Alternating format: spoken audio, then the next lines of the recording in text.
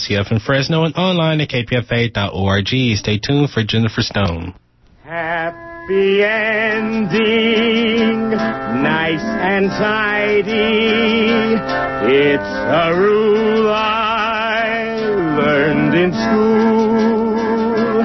Get your money every Friday. Happy endings are the rule. So divide up those in darkness from the ones who walk in light. Light 'em up, boys, there's your picture. Drop the shadows out of sight.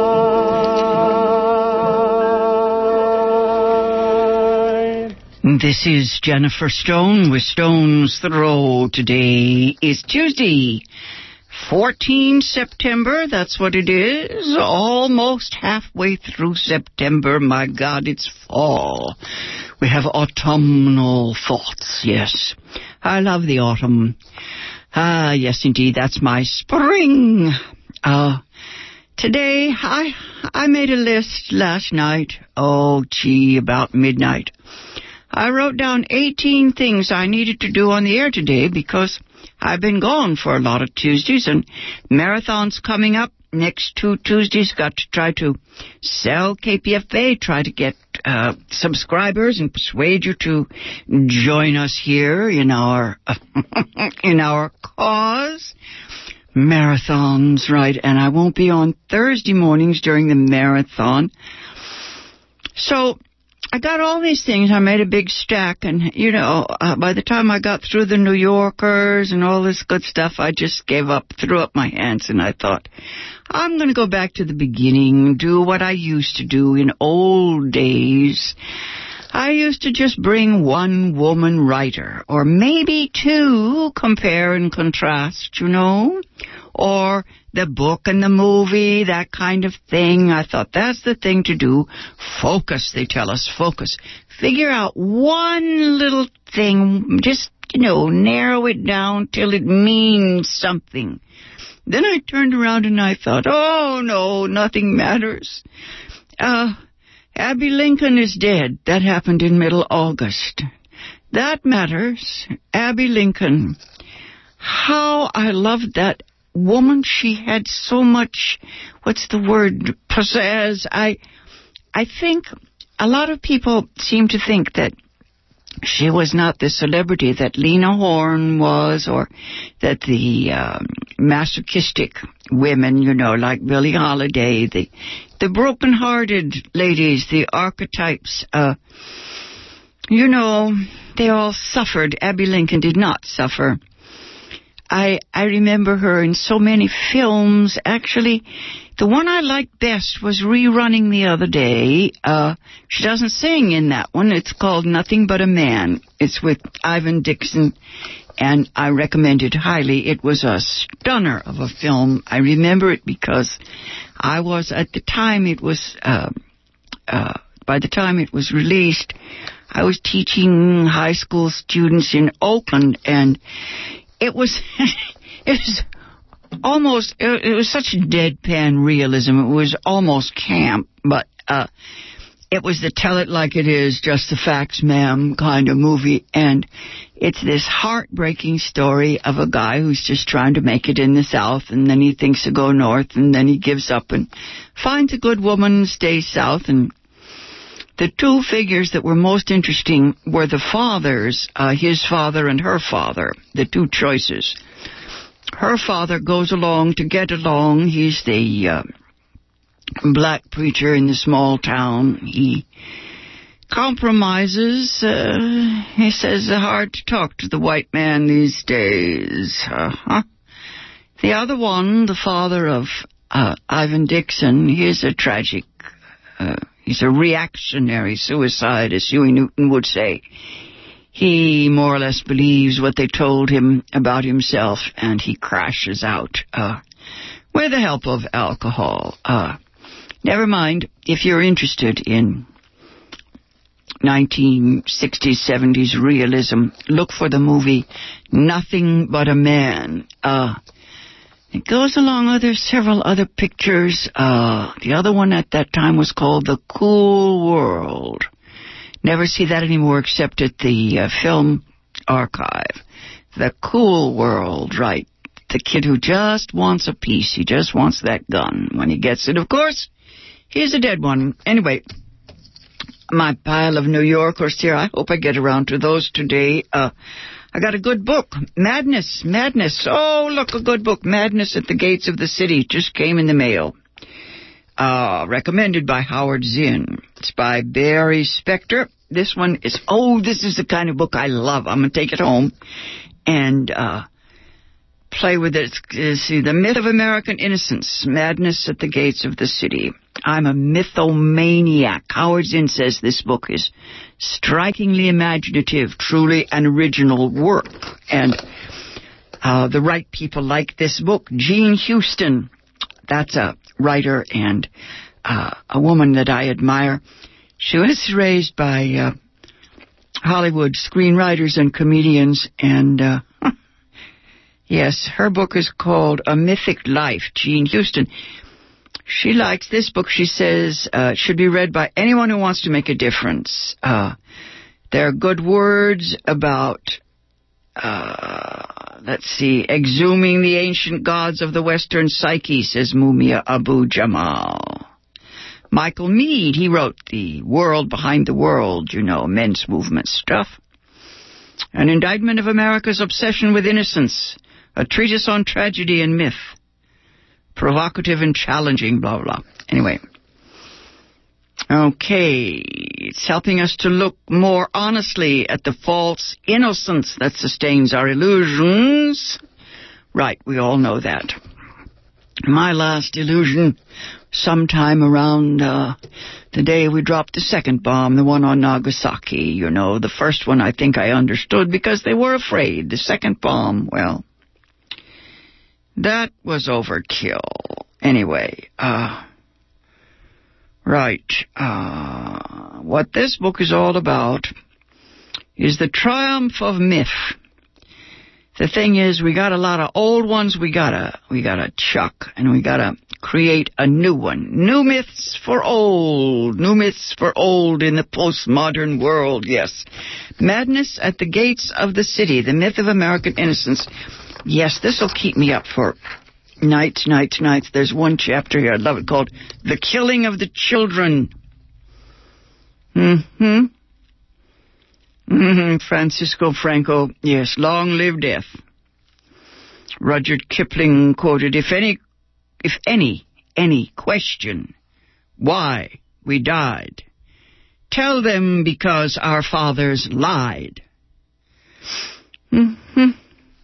Back in ancient times, back a few years in the time of the Reformation, Martin Luther said, I would rather have a dead son than a disobedient one. Dalton Trumbo in Johnny Got His Gun says, for democracy any man would give his only begotten son. Oh, Napoleon's the best. Napoleon said, you can't stop me. I spend 30,000 men a month. George Patton said, I love it more than my life. The Roman generals said that it was a sweet and noble thing to die for your country. Yes, I could not love thee half so much, my dear. Loved I not honor more, says the man. That was, I think, Tennyson back in the Victorian age. Why would anyone sacrifice his life for an abstract concept, for country, real estate, belief, language? Anyway, this book talks about the mythologized world and the demythologized world. They start out with the Greek myths, some of my very favorites. This is a whole semester. This is a great course. The myth of Dionysus. The Bacchae, right. And mostly, it's about this war of fathers on their sons. I remember once writing that nothing would change until the fathers, the parents, loved their children more than they hated their enemies. In that time, we will have peace. Until then, of course, men will sacrifice their children for country, yes. For God, country, and family. Anyway, there's a lot of wonderful stuff about the pagans here, about Dionysus and tragedy and comedy, the social meaning of tragedy, the suppression of the feminine, the threat of the feminine. Got to get rid of those girls. You know how that is. Women seem to symbolize so much, beginnings and ends. The myth of American innocence, the royal house of Thebes, American dualities, the wilderness, the West, red others, black others, the myth of progress, the myth of growth, the denial of death, and on it goes. Revenge and the woman in the burqa, boy psychology, Twin Towers, oh yes. All this stuff, about, let's call it the war on women, all the stuff about pornography, Christ, the devil, scapegoating, teen pregnancy, abortion, blah, blah, blah, blah, blah, blah.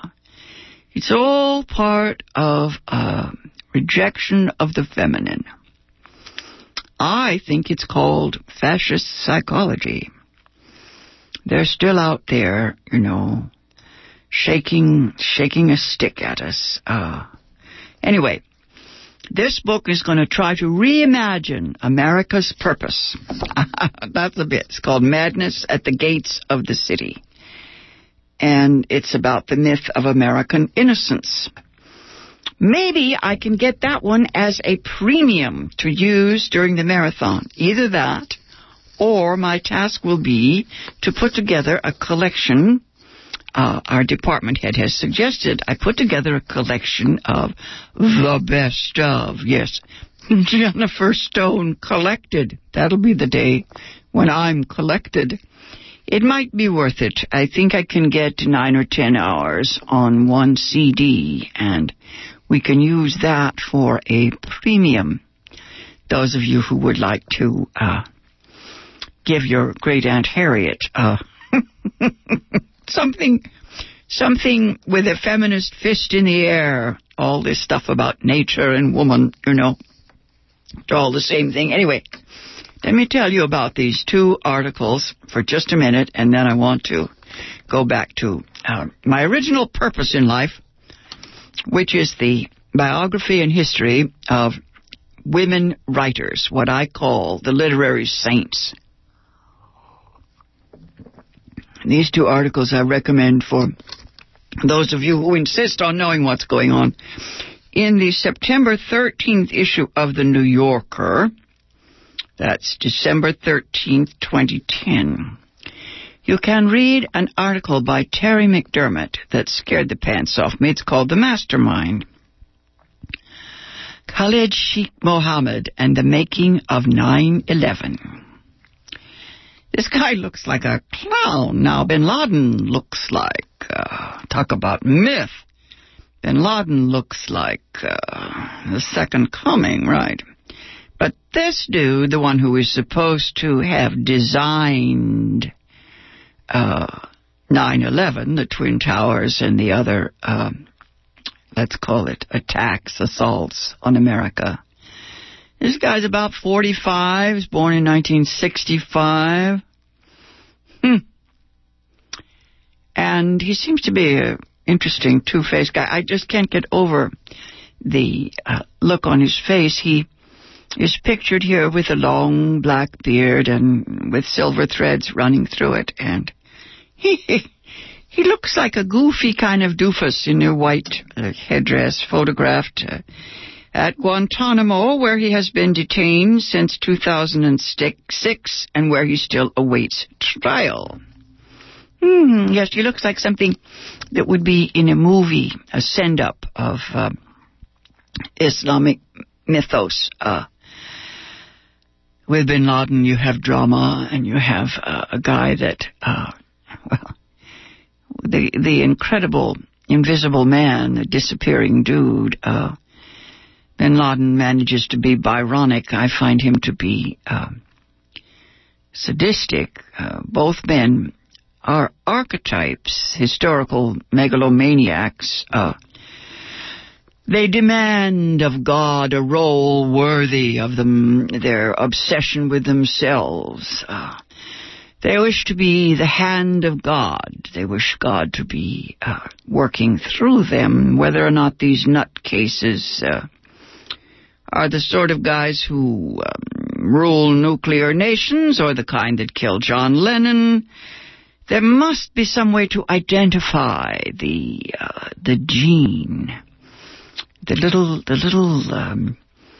little magic spark that results in all this primate grandiosity, this self-righteous psychosis.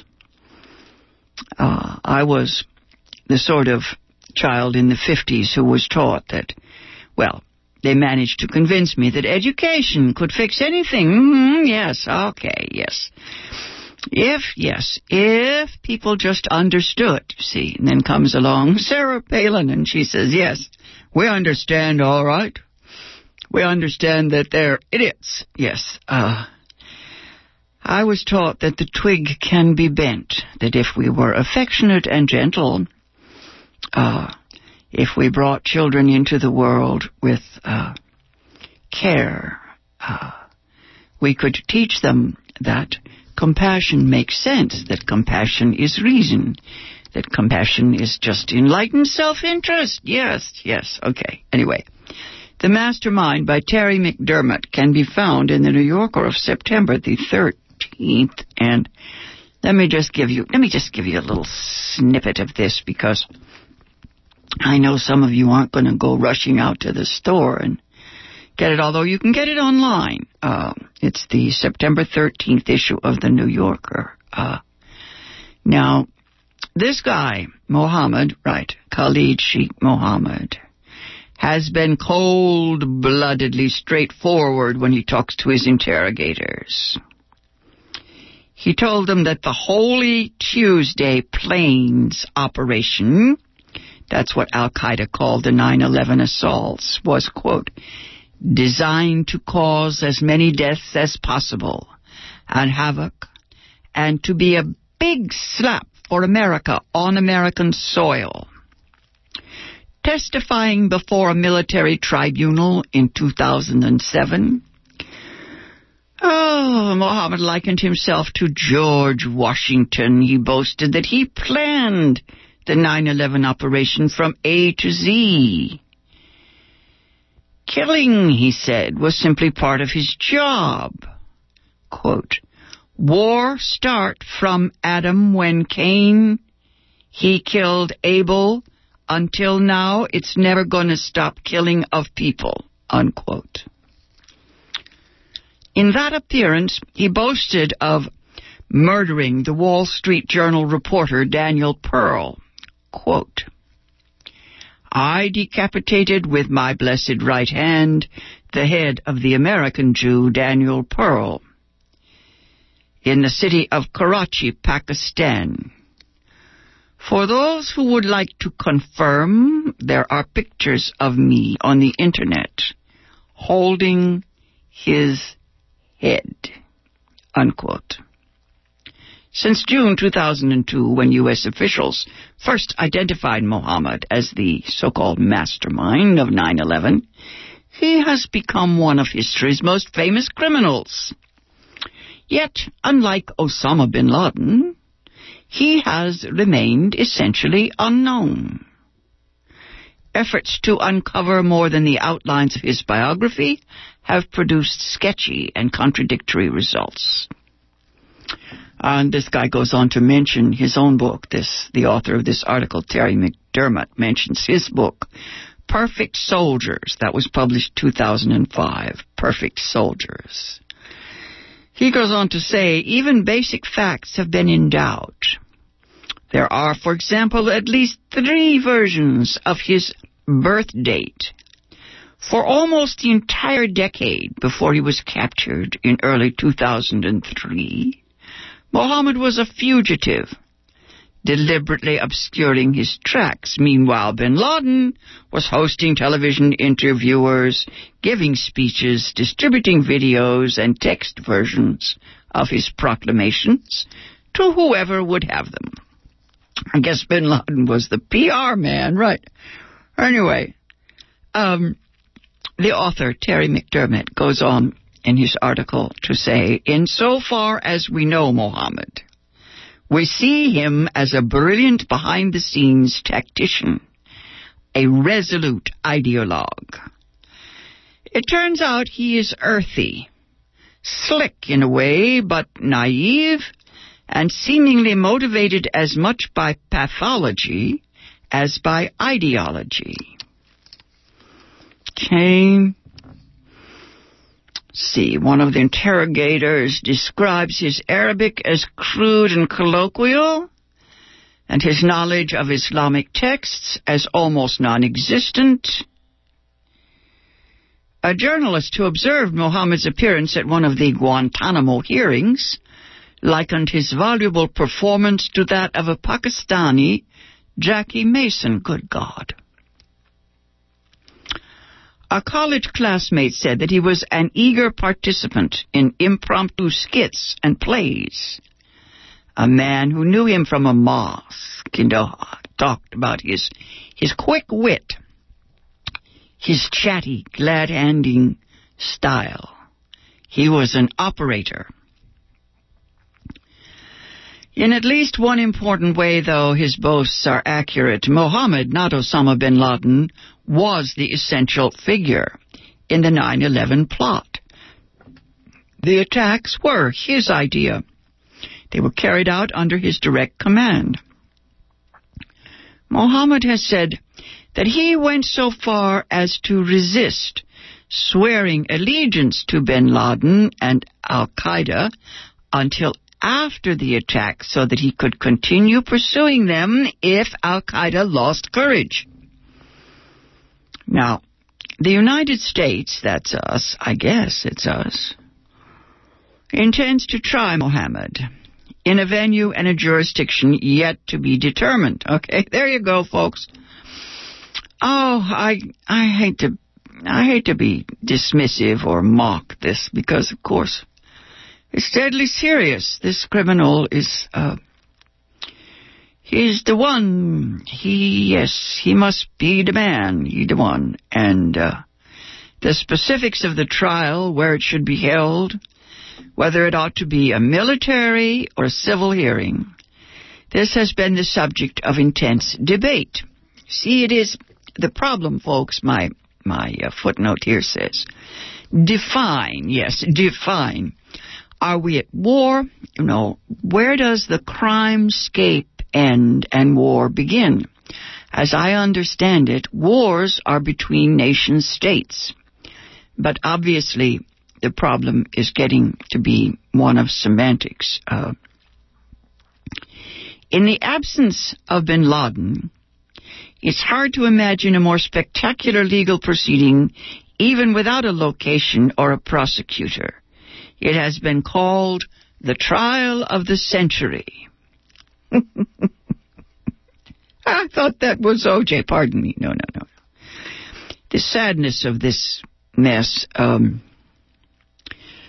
don't know. I remember someone talking about the great war criminals of the mid-20th century saying foolish things like we should put these guys in great big glass houses in the middle of the thoroughfare and let people stare at them forever. Maybe we'd learn something. Anyway, the article goes on to say, whenever Muhammad may be tried, he seems to have done much of the prosecution's work for it.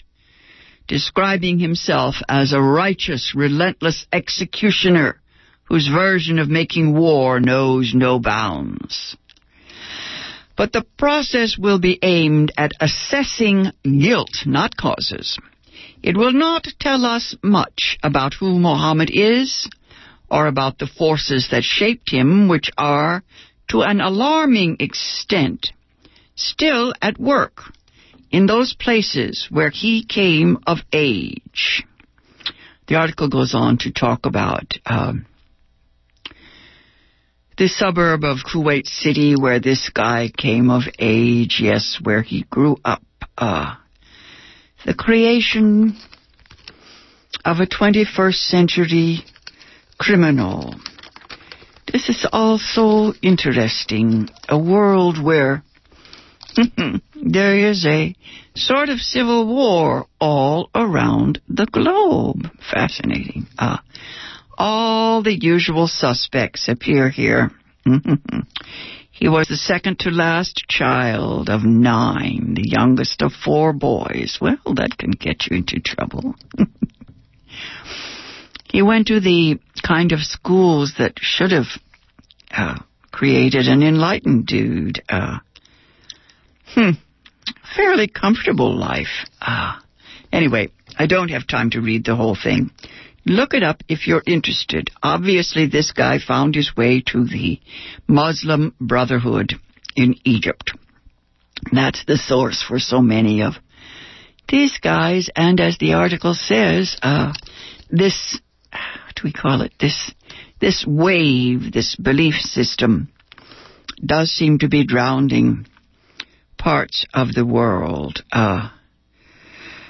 If only we knew how to make a change. Anyway, I'll put that one aside because I'm running out of time. I just wanted to tell you about one other thing, all about the money behind the American right wing. It's called Covert Operations, and you can find it in the August 30th issue of the New Yorker. Yes, this year, 2010. It's all about the money. The billionaire brothers, the ones who are waging the war against our president. It's an article by Jane Mayer. Love Jane Mayer, Mayer.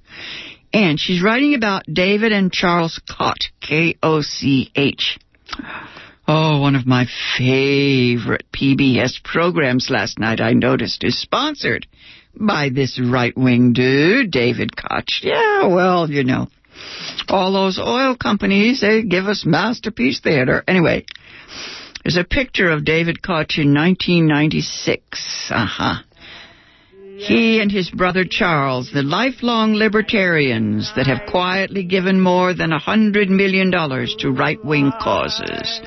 Look it up. It's a lovely article. Makes your blood run cold. They even bought Georgia Pacific lumber, these guys. Anyway, the Koch family, the billionaire brothers, the money behind the Tea Party crowd. Check it out. You can find it. It's in the August 30th issue of The New Yorker by Jane Mayer, Covert Operations.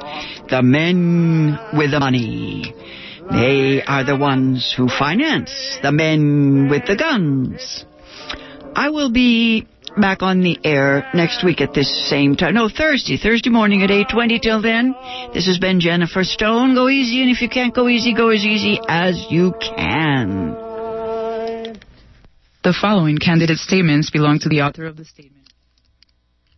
Hi, this is Mumia Abu-Jamal with a brief but important message. As a listener to this Pacifica station, you know how important it is for its news, jazz, and classical musics. You can help Pacifica fulfill its vital community role by voting in upcoming local board elections. This is your station. Shouldn't you participate in programming, budgetary, and policy issues? Check out the candidates at PacificaElections2010.org. Thanks for listening to this Pacifica station. Look out for your ballot in the mail. If you do not receive your ballot or you need a replacement, call 1-866-PEACE-01 and leave a message, and contact your local election supervisor, Oriana Saportas, by calling 510 250-2471 and writing to LES_KP.